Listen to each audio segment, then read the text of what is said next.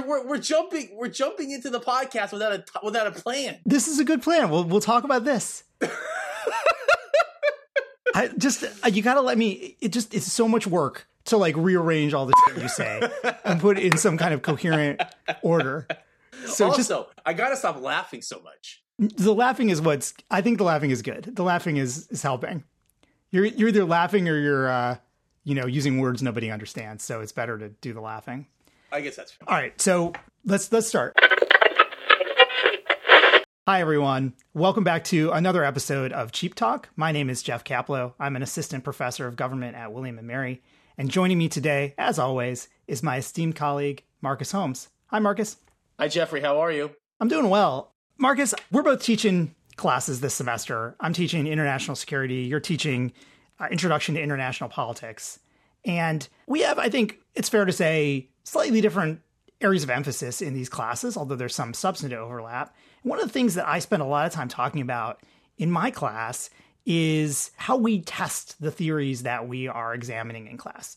So how would we know? For every theory we learn about in my class, we ask, how would we know that this is true? How do we know if this is something that is the way the world actually works? And I know in your class, there's a little bit of less of an emphasis on empirical testing of theory. And I thought maybe this would be something we could talk a little bit about. Your approach to studying international relations really focuses on the theoretical side of it, coming up with those theories. Whereas I think, my work is more in the vein of empirical testing of theory. How do you think about the distinction between coming up with a theory and testing the theory? Are these complementary pursuits? Why do you kind of gravitate toward one over the other? Okay, so no, I think this is actually a really interesting question. And I should say just at the outset for the listeners, I mean, I think Professor Kaplow and I kind of exist on this spectrum where, on one end you have people that do really solely sort of theoretical work. They talk about, international relations from a very theoretical perspective. And some of the questions they might ask are, like, what is the nature of the international system? What is the nature of states? What explains, state behaviors and so on? But it's really just, sort of like theoretical in the sense of asking typically big questions about the nature of international politics. And as you slide down the spectrum, you get sort of folks who are also interested in what we would talk about as sort of empirical testing, or sometimes we talk about as methodology. Basically, the question of, if you have these big theories, you have these sort of big conceptual understandings of how the international system works, how do we know, as you put it, whether one is true or not, or one has more support than the other, and all that kind of thing? And then I think even further down the spectrum, you have folks who are almost solely interested in the testing part, the sort of empirical part. They look out in the world and they see patterns, they see data, they see things that can be dots that can be connected, correlations that can be made, maybe causation can be identified, and in theory might inform at some level what they're doing, but they're really sort of interested in I think describing the patterns of international politics and really getting a fine-grained understanding of what we talk about, sort of causal inference, like what is causing what in the international system. And so I think we're both somewhere on that spectrum, but I would totally agree. I'm probably more on the theoretical side, and you're more on that empirical methodological side. So for me, the reason I sit where I do is I've always been fascinated by sort of the big puzzles of international politics. And those puzzles are things like, why do wars occur, and why does peace keep breaking out? Why do we see cooperation sometimes and sometimes not others? In my own work, as I look at diplomacy, I'm interested in why leaders do this thing that doesn't seem to be all that smart to a lot of people, and actually can just be kind of dangerous or silly even. And so I start with these big questions and these big puzzles, and I try to wrap my head around what it is that might explain that. So, what it is that might be the sort of variable or the concept or the way of understanding or looking at the world that helps us to make sense of what's going on. And oftentimes I'll leave it there. I'll say, okay, the work is sort of at that conceptual level. Like the work is sort of debating with people who think that they have an image of their head of how the international system works. And I have a vision in my head of how the international system works. And we fight, we argue, we disagree, we talk it out. at that level, and we never get to testing. It's a purely theoretical exercise. So, for example, I might say to you, what are the important actors in the international system? And you might say, well, I think the most important actors are corporations, or I think the most important actors are states, or I think the most important actors are international organizations, whatever, individuals. And we can talk about that, and we can fight about that, and we can argue about that purely at this theoretical level, because we can kind of go back and forth and explain our reasoning and why we think we're right, or you're right and I'm right, or I'm wrong and you're wrong, whatever. We can go back and forth on that at a theoretical level. So to me, that's really kind of where the meat of international politics is. It's sort of these interesting big questions that are largely often theoretical in nature, and that's kind of where I like to hang out. That's what I like to do. I like to think in that sort of realm. And let me just say one last little piece before we move on. You might be saying, Professor Holmes, what is the danger of just being on the empirical side and just doing the sort of methodological side, right? No one is saying that. No one's thinking, what is the danger? Wow, that does sound dangerous. Danger might be a strong word. Sorry, you were saying. Yeah, go ahead. I was going to say, so you might ask yourself, what is the problem with being on the other side of the spectrum? Like, why not be, sort of a strict empirical person? And to me, the issue is that the method should come after the problem or the puzzle, right?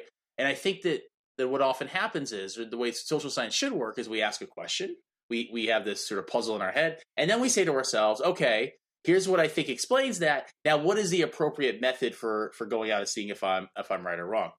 Too often, in my view, we have a situation where people start with the method, and they start with it because they learned it, or they have data that it works with, right? They start with something that they can do, and they say, aha, here's what I'm gonna use this data that I found, or I'm gonna use this method that I learned about, and I'm gonna go study the world. But if it's not informed by a puzzle or a question or a theory, I think that the danger is that you do what Walt and Mearsheimer talk about is simplistic hypothesis testing, which is you can find patterns in the data, but you really don't know if those patterns, those correlations are at all relevant, because you don't have a theory driving your analysis. So I think that is on the far end of the spectrum. That's what I worry about. The folks who don't spend a lot of time sort of thinking about theory and developing theoretically derived hypotheses and so on. And if you lead with method, I think you can run into a trap of potentially finding things that actually aren't there, or arguably are not actually all that interesting because they're not theoretically informed. Wow. So I think you accused me there of not liking to think big thoughts, of not being interested in like major puzzles in international relations. That's kind of what I got out of that. I think I agree with your straw man empirical researcher issue, which is like, yes, our empirical work, our looking at the world should be informed by theory, and that should guide the methods that we use. I completely agree with that. I guess I would say, for me, sitting in a room and thinking big thoughts, looking at the puzzles of international relations and theorizing about what's really going on, it's kind of self-indulgent, It's like, yeah, sure, that's fun, but I have a lot of ideas that are not borne out by reality, my friend. And I think if we want our theories to reflect the world, it's kind of incumbent upon us to say, well, is this something we can test at the very least? And maybe even make an attempt to test that theory. So ideally, we're coming up with theories that are testable in the world, that we can subject to some scrutiny using information, using things we know about the world as it is. And, that could be some case studies, that could be using data. But if we're just theorizing for the sake of theorizing, I find that personally less satisfying than subjecting the theories that I'm coming up with to some kind of empirical scrutiny. Now, I have no quarrel with those who would like to do just the theoretical side. We need people to come up with good ideas, right? There's a shortage of good ideas. And so anyone who's willing to come up with good ideas, I applaud that. It's just, for me personally, I get some satisfaction from seeing that my ideas are right. And so if I'm just kind of thinking on my own in a room without examining the world critically to see whether my theory is reflected in the world, then I find that less satisfying as something to spend my day doing. Yeah, I mean, I think that that's a reasonable approach. I mean, one of the dividing lines in the discipline historically has been, and one way to sort of characterize this conversation is that the folks who do international relations scholarship can broadly be kind of divided into two groups, right? So there's a group that Professor Kaplan just talked about, including himself, which is sort of this positivist way of thinking about international relations and how we study it. And the word that you use, I think, is very indicative here. You said test, right? Test theory with available data, just like you would test chemicals in a chemistry lab or physics or biology or whatever. Basically, international relations is a social science, and we take the science part seriously. And to the extent that we can, we try to use the scientific method to understand what's going on in the world. There's another camp that sort of identifies as non-positivist, and this is a broad group of people who sort of are skeptical about this, right? So they're skeptical for a couple different reasons. First of all, you have this basic issue of being doubtful that we can ever approach social relations like politics in a scientific way. Now, there's lots of reasons for that. I mean, humans don't necessarily behave like billiard balls on a table. They don't behave like chemicals in a lab. They have things like consciousness and free will. So a lot of people would argue that this complicates matters. Now, you could respond and say, well, I can model consciousness and free will if I have a big enough data set and test that scientifically as well. And maybe that's true. But I think there's a lot of suspicion of the idea that we can sort of reduce human behavior, either individually or collective in the case of what we're typically trying to explain, in a scientific way. Like we can't really talk about human beings as social creatures in the same way we talk about chemicals or cells or something like that. But there's, I think, also a broader, like more sort of philosophical question here that's not really sort of about testing, but it's about the nature of the researcher to the question. So one of the things that non-positivists point out is that it's very difficult to scientifically look at the world that you're explaining, that objective world, when you're a part of it. So one of the virtues of having somebody in a lab doing chemistry experiments is that the researcher, the human being, is very distinct from an anatomical perspective from that with which she is studying, right? It's like I pour chemicals into this, I light it on fire, whatever. I'm not part of that. But a researcher in international relations is part of the international system. And what's more, the research that one does might even affect that system, right? So Jeff, you go out and write this important book about the NPT. People are going to read that book. Policymakers might get wind of your ideas and maybe change their behaviors as a consequence. The researcher in the lab is not changing the way that the chemicals behave. They're on their own.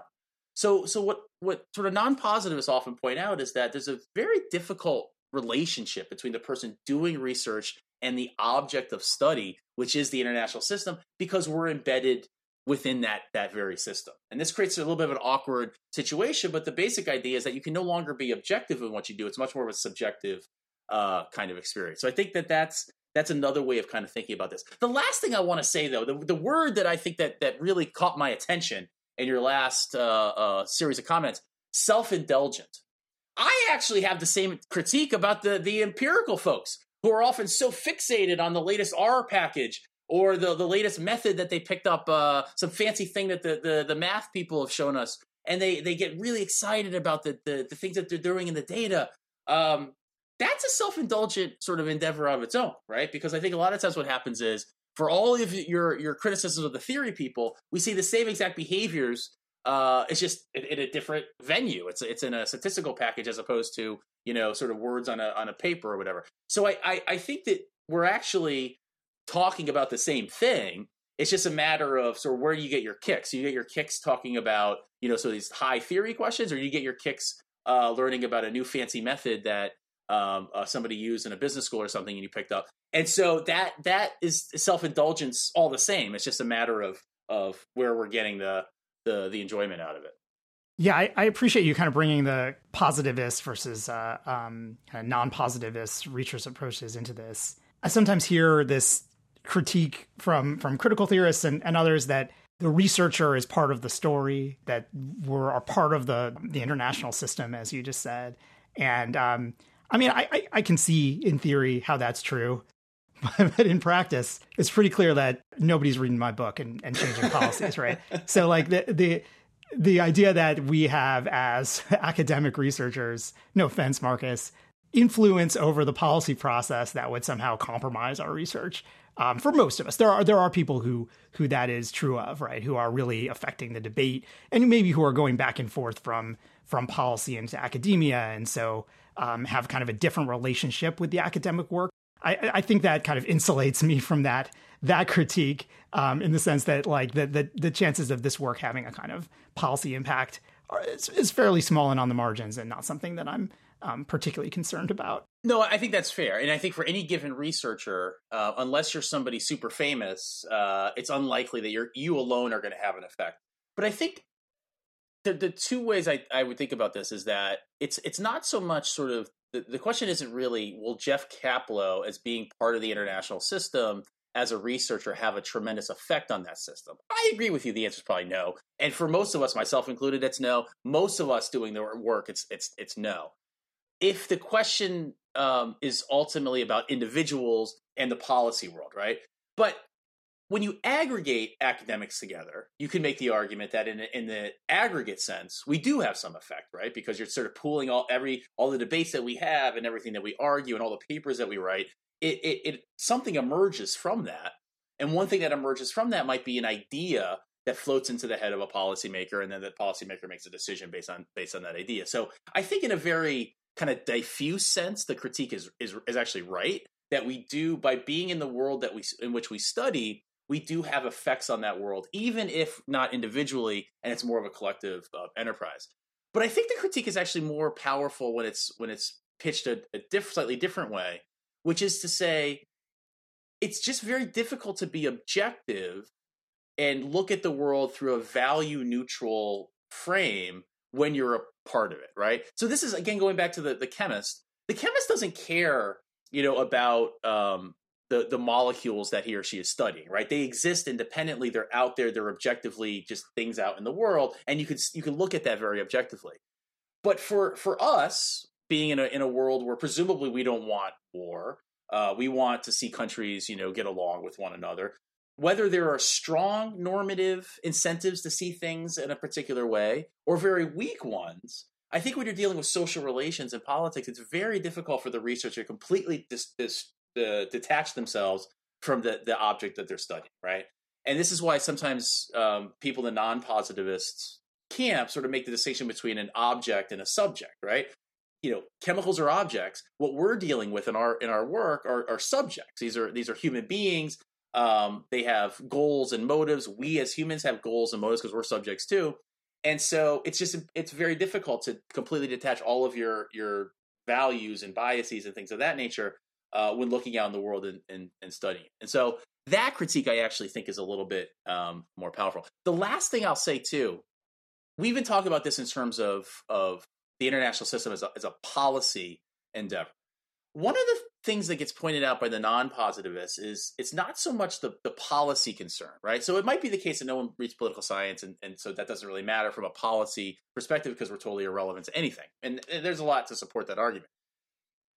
But if you think about the way something like international relations as a discipline develops, right? The idea of like what we're doing in our work, like what Professor Kaplow does, what Professor Holmes, what we do is very much sort of based on an evolution within the discipline of how people see the world, right? So while Kenneth Waltz has probably little effect on the policy world, he had a tremendous effect in the way that international relations as a discipline understands like what the system is or understands what we're doing here. What are we trying to do? You could imagine a situation where the idea of international relations develops completely differently. If Waltz doesn't come around, or if somebody in Europe develops a theory of international relations, gets it published, and people think it's a good idea, or somebody in Japan or China does the same thing, it could develop very differently, right? So our very understanding of the thing that we're studying is in some sense a social product, because what we're doing is we're in the world of Waltz. We're in the world of what the people that have come before us, and that's a social enterprise. And so, again, it's not like there's this world out there that's objective that we study. Our understanding of that world is very much conditioned by the people that came before us and that we're ultimately responding to.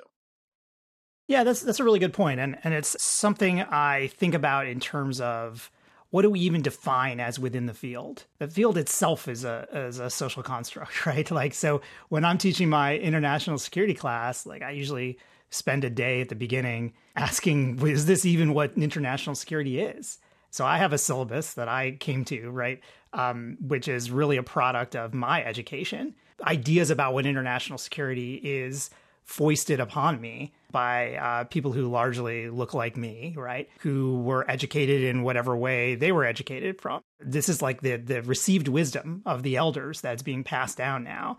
And we shouldn't let that go uncritically, right? It's, I think, worth thinking about, is this what we ought to be studying when we say we're studying international affairs or international relations or international security in my case?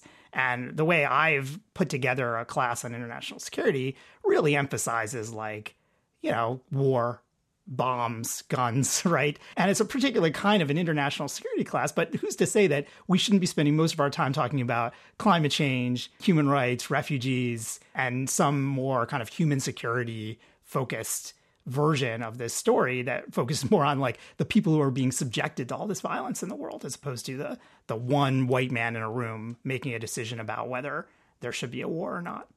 So I think that's a really important point, that, you know, there's no objective what is international relations that we can fall back on. International relations is kind of what we in the discipline have said it is, and that may or may not be the right answer. Right, exactly. That's a very nice point. And, you know, I think this gets back to what we were talking about earlier, where, so now if we adopt the idea that the international relations and what we do as social scientists is somewhat a product of what we've read and who trained us and what the discipline says is important, then you can kind of see the problem with this idea of saying, you know, I'm gonna go out and test something that I think is true. Because what that sentence implies is that I have a vision of the international system. I have an understanding of it, and I want to go, you know, see if my understanding is right.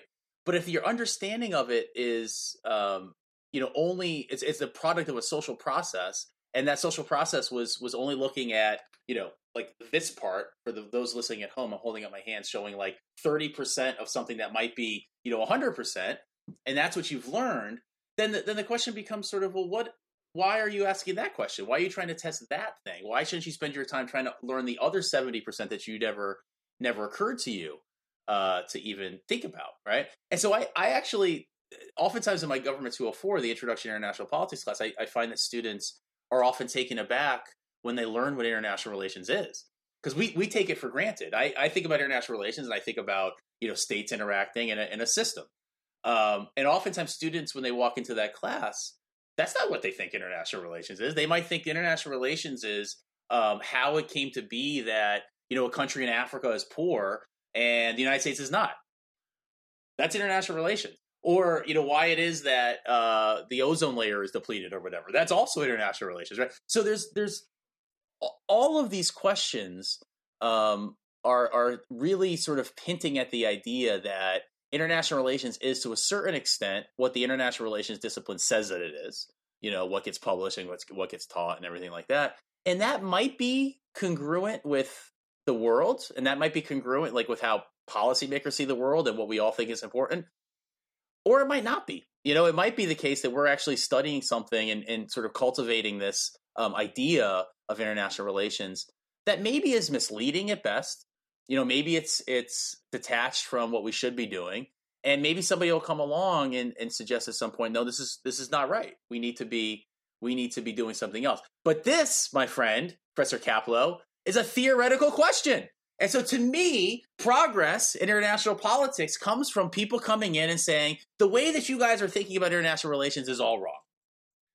And the reason that you're thinking about international relations is not because this data that I found and the regression shows that it's wrong. It's because I thought about this, and I know why you're thinking that this is the right way of doing it, but I think you're wrong, and I can explain to you why you're wrong, and here's why you should be thinking about it very differently. I will give you one example that I think is relevant.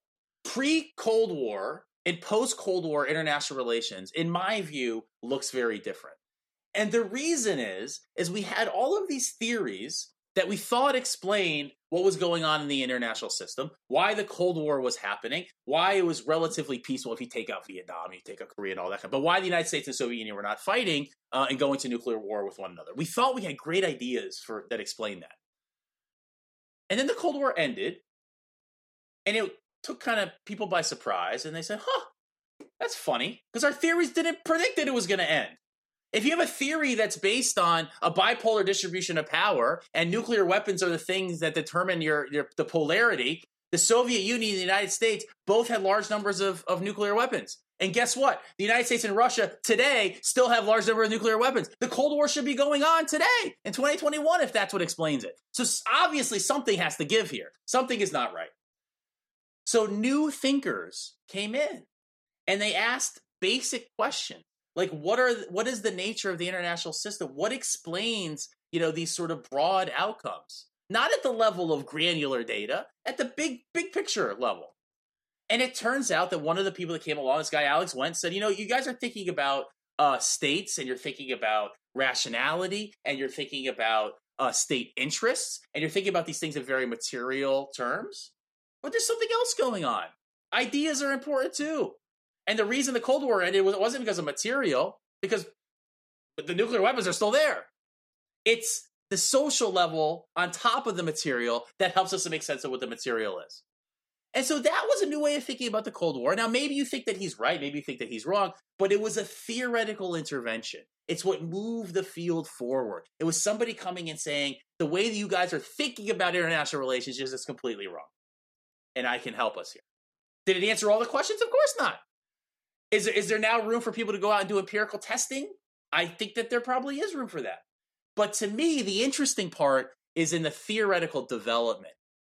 So for our students that are listening in Government 204, we're going to talk about Went, and we're going to talk about why I think it was a big intervention in the discussion.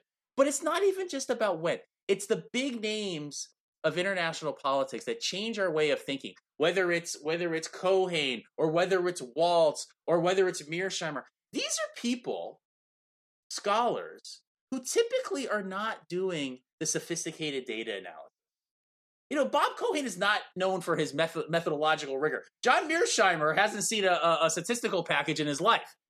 It doesn't matter, because the point is that they have the ability to look at the international system and understand the received wisdom and say, here's why I think that's wrong. Here's what I think is going on instead. Now, it doesn't mean that you can just do that in two pages and say I'm done. No, you got to do something to back up what you're saying. And maybe that is going to be some empirical thing. Maybe that's a case study. Maybe that's a data set. Maybe, who knows what it is. But the point is that the interesting part isn't in the method. The interesting part is in the theory.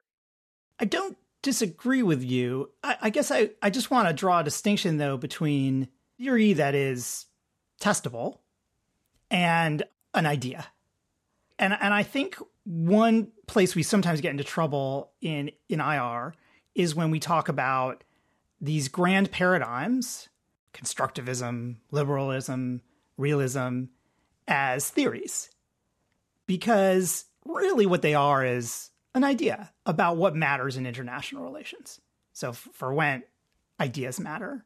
For Cohen, in a liberal theory, institutions matter, maybe democracy. For realists like Mearsheimer or Waltz, power is what matters in international relations.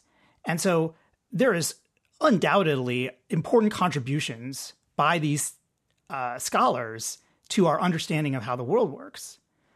The problem for me is when you start calling them theories, which in kind of a positivist approach, right, where we think about the scientific method and hypothesis testing, there is no kind of realist theory of anything in particular, right? A realism is more a set of common assumptions among a group of scholars than it is any particular theory with a testable hypothesis that we can observe. And so what I want to be doing when I'm studying international relations is coming up with theories of how the world works that then I can look at the world and say, okay, was that right?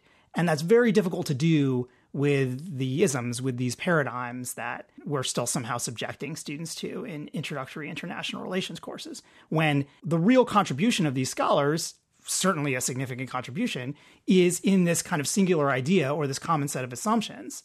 But does that really help us understand like any specific situation in the world? I actually think, Jeff, we're not that far off. I think part of the issue is, and this is going to sound like a cop-out, but I do think it's partially semantics. So when I talk about theory in the version that I just said, so like the Waltz, the Cohanes, the Wentz of the world, right?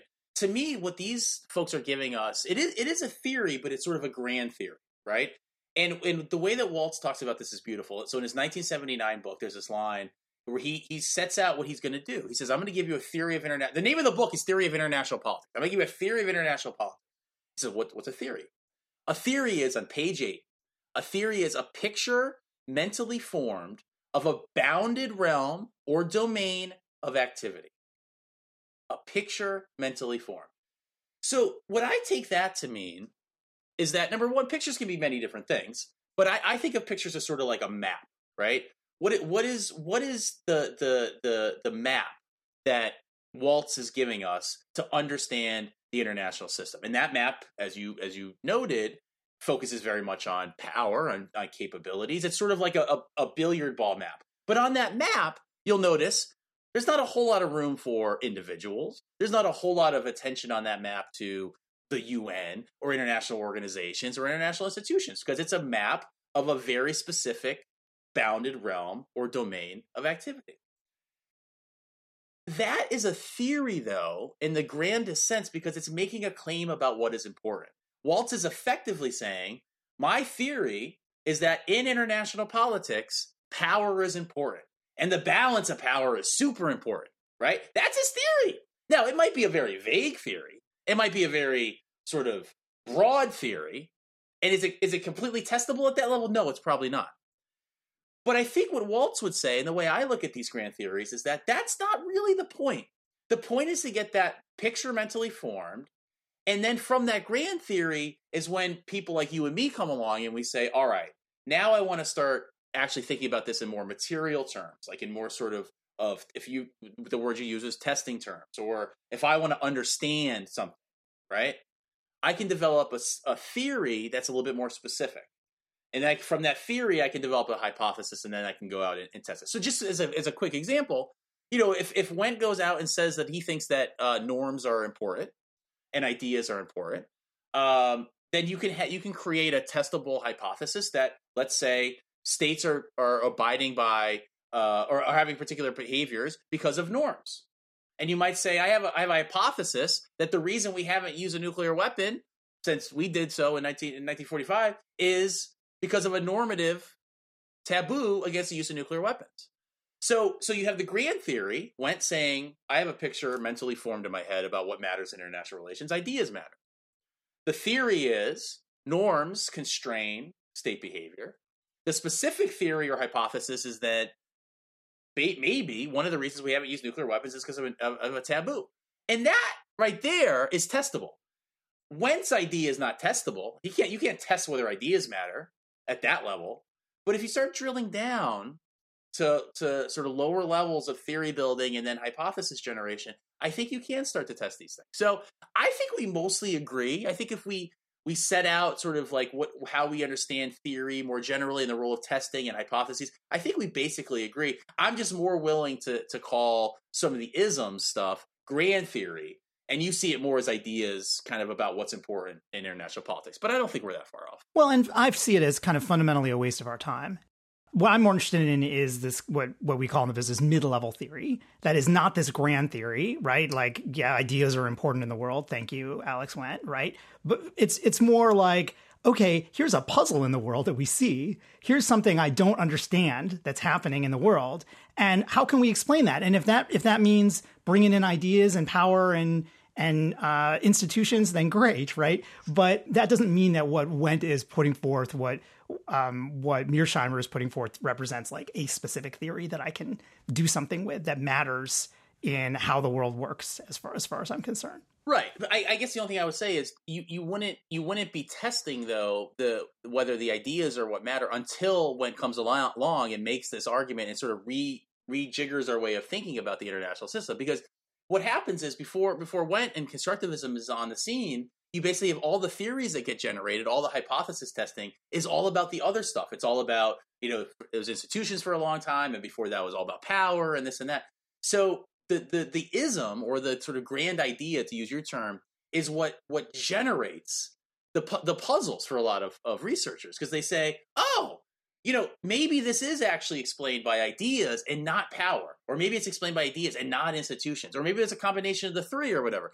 But it's until you get that new idea coming on the scene, you're not going to see it reflected in the testing and the hypothesis generation. And so that's why, to me, these isms are so important, is because they reorient our focus. The fancy word for this in international politics and the social sciences is ontology. They basically say, here is what we think is important in international politics. Here's the ontology of the international system. And until you make that conceptual shift in your head, you're not going to be using what they think is important in your testing, because you're limited. And so somebody like Went or constructivism coming on the scene says, we're opening up a whole new landscape for theorizing and hypothesis generation and indeed testing, and we're giving it to you. And to me, that's the value of the isms. Let me just say one last thing, Jeffrey. The other nice thing about the isms, they form a way of communication.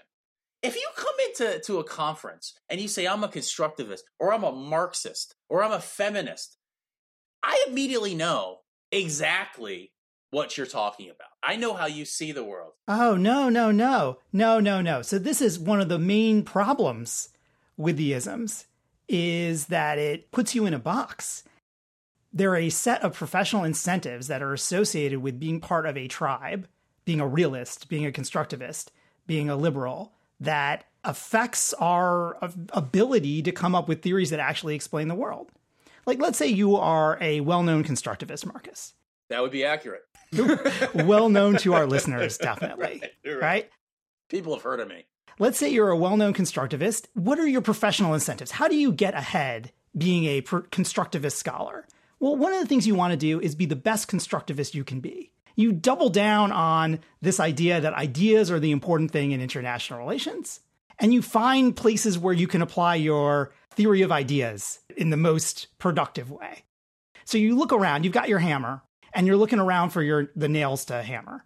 And this is something that happens in academia, where, it isn't good for you professionally to say, well, I'm not actually a really committed constructivist. I'm kind of like a half-time constructivist. And some of the time on the side, I think power matters.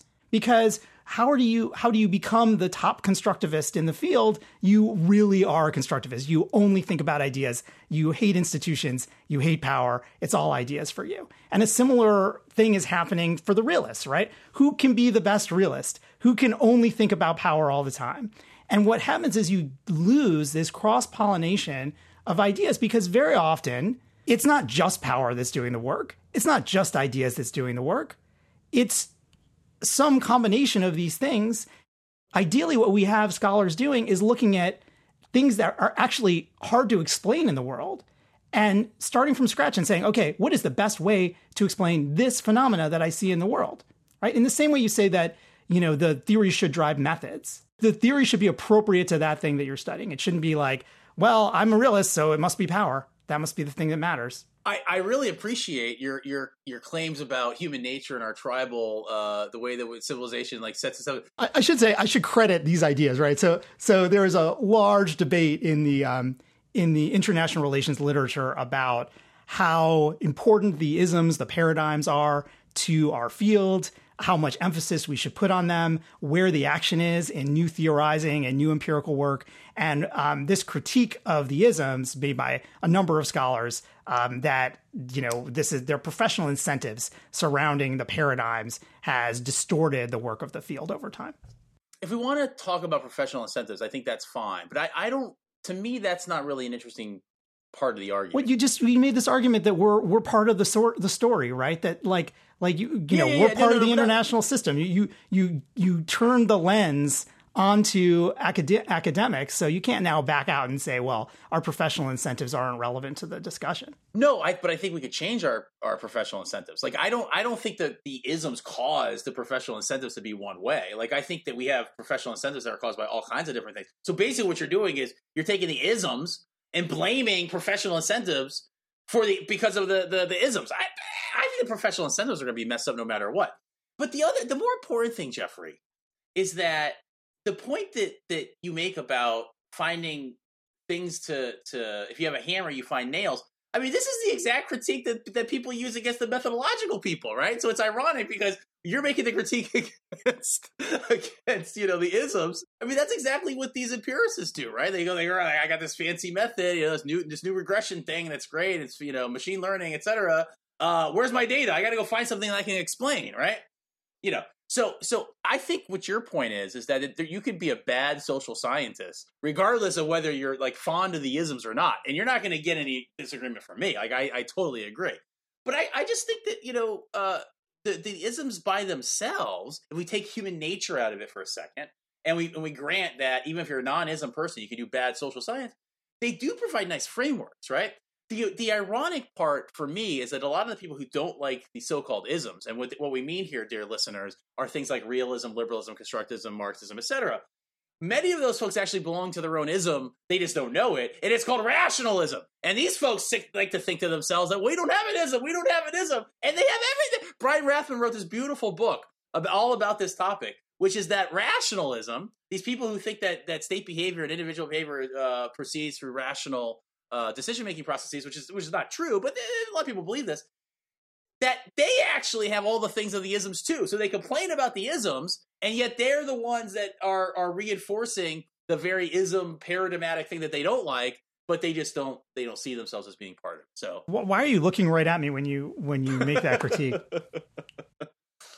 I think if there's a paradigm, Jeffrey, that you belong to, it would be rationalism. Can we agree on that?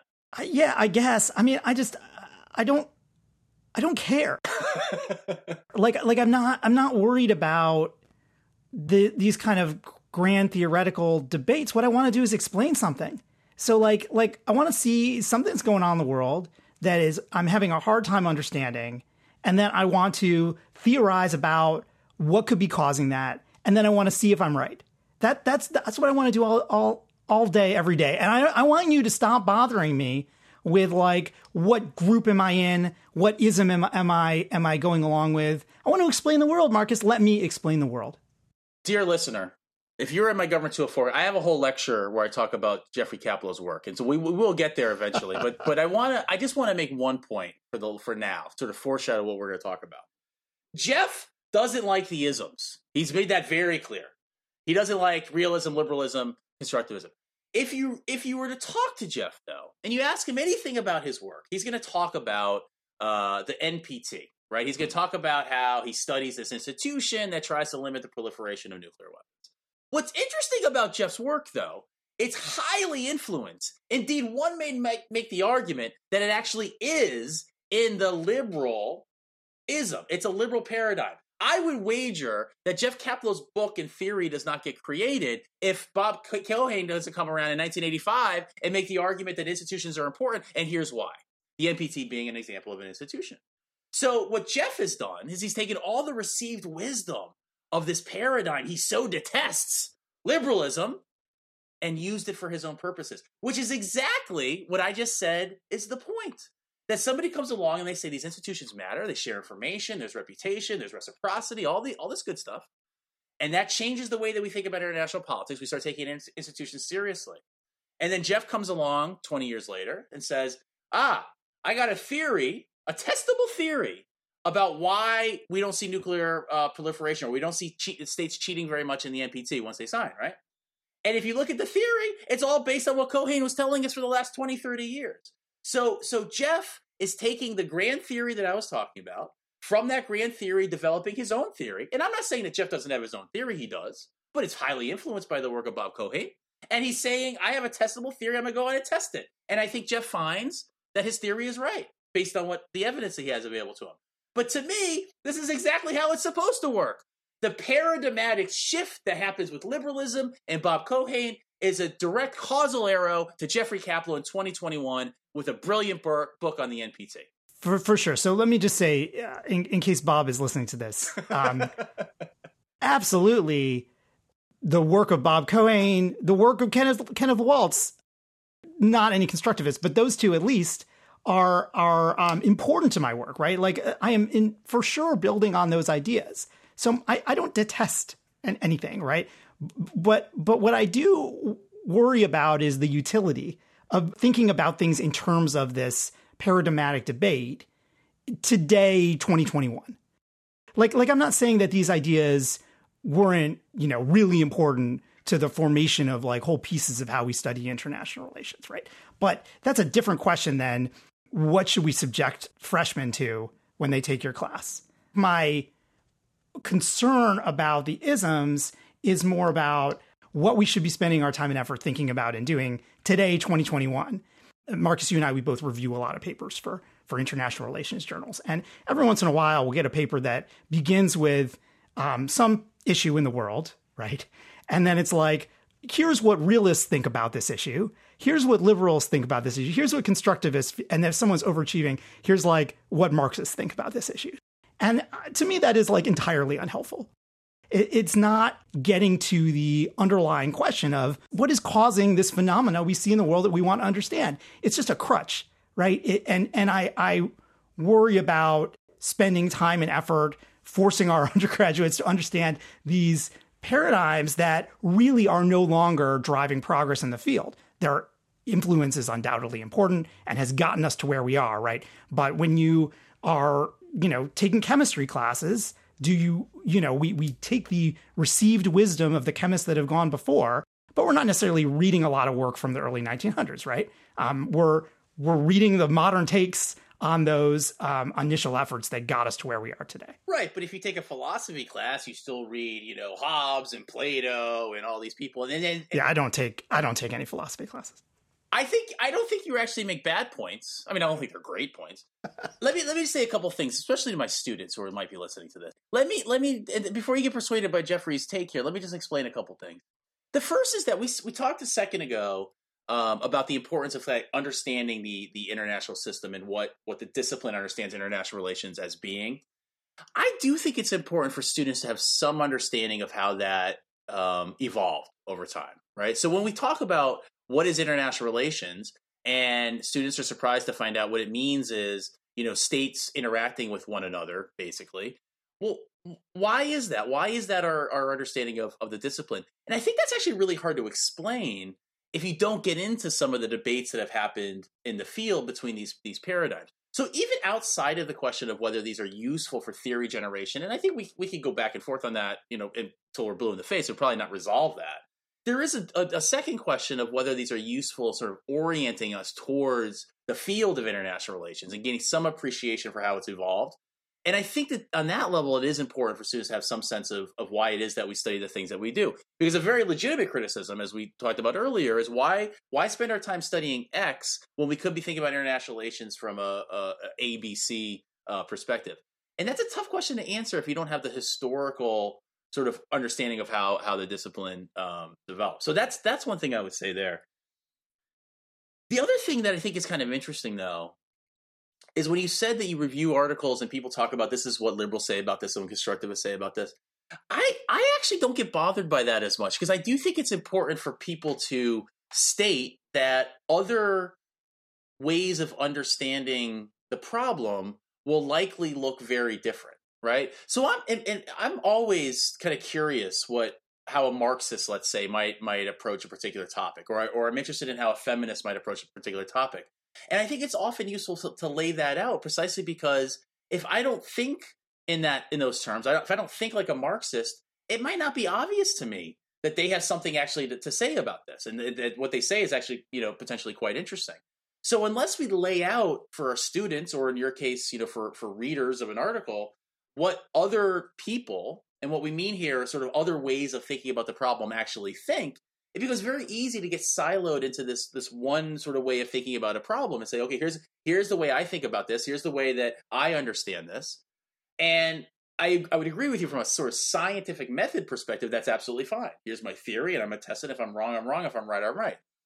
But from a sort of broader understanding of what's going on, I think it is very useful to point out that other people might be looking at this considerably differently. And crucially, though, here's why I'm taking the approach that I am taking.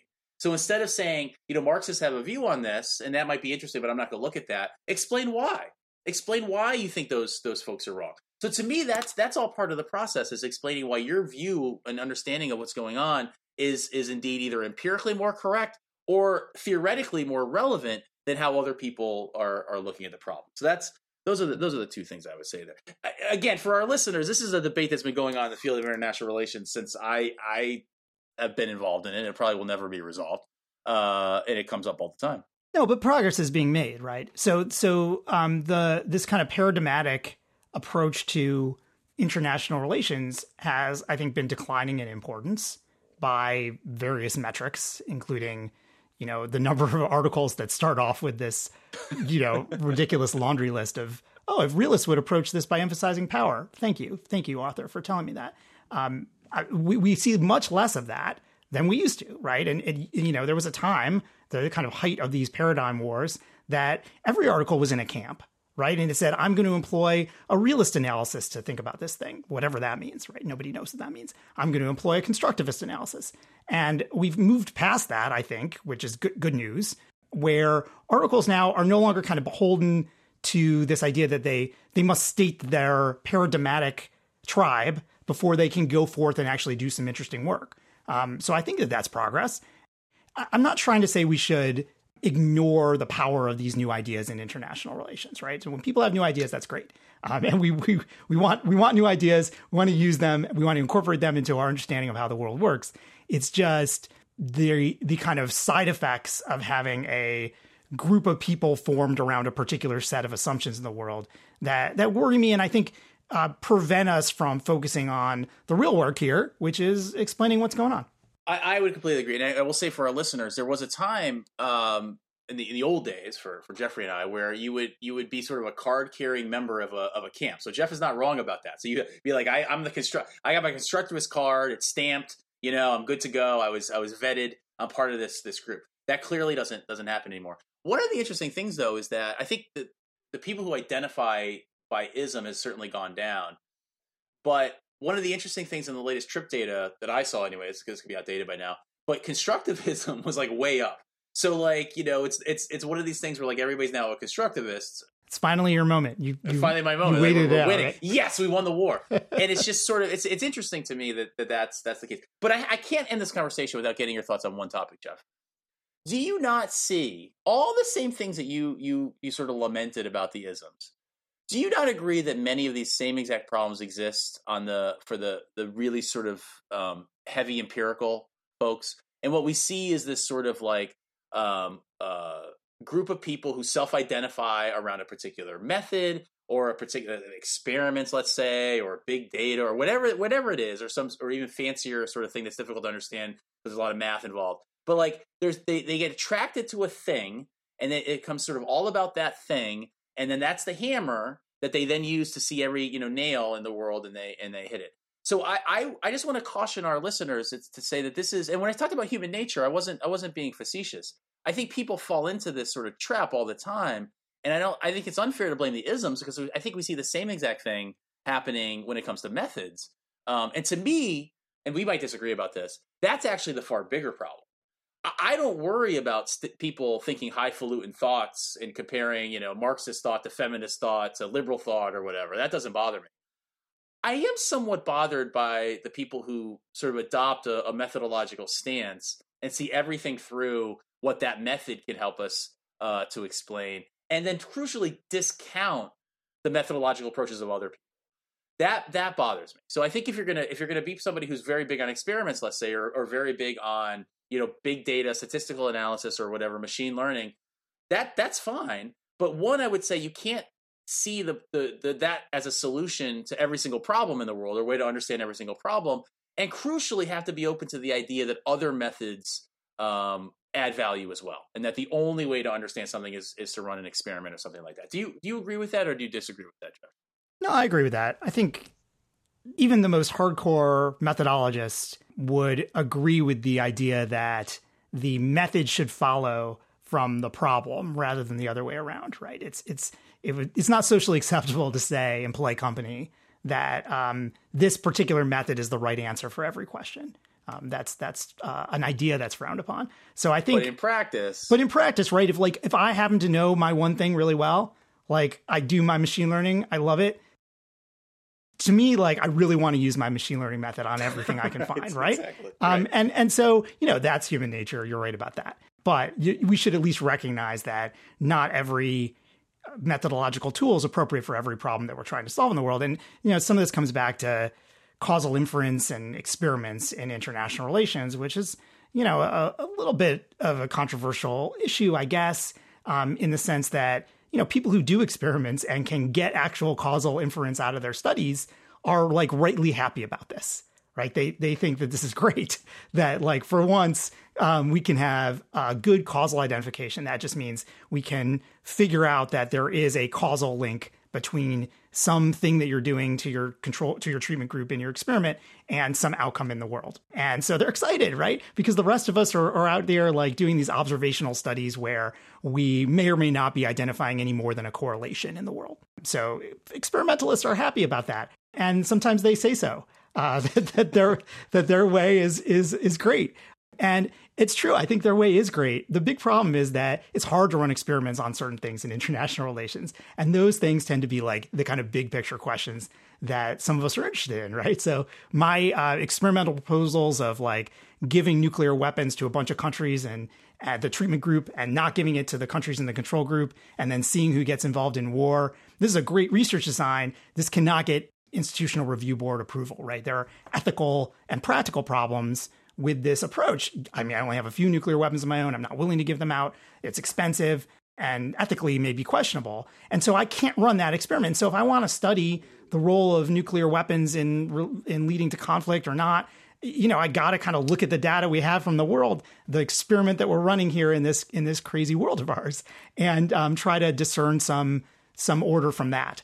And so I'm kind of left not having access to experimental methods to look at these questions. Now, some experimentalists will say, well, I need to do more work to try to come up with a research design that can get at these questions experimentally. And I agree with that. Like if we had a way to capture these questions with experimental methods that can better capture causal chains of things in the world, I would be all for that. I want to be doing that. And so maybe it's just a failure of my own creativity and coming up with better research designs that can get at that stuff. But in the meantime, I'm doing the work that I can do to answer the questions I want to answer. I'm not willing to give up the questions that I think are important about the world in order to use a particular method to answer those questions. Very nice. I couldn't have said it better myself, Jeffrey. I think that's exactly right. Well, I think we're going to have to leave it there. Thank you so much, Marcus, for joining me today. I appreciate it. I got to say, Jeffrey, this is probably the most fun I've had in a long time. And thanks, everyone, for listening. We'll see you next time. Take that. You got me. Good luck. Good luck with that. I'm just going to tune out for a little bit. You do your thing. I actually really like it, Professor Caplow, when you have a 2 to 3 minute sort of monologue, and it's very captivating. That counts. It gives you a chance to come up with something to say. I know what's happening. I was making notes during the whole time.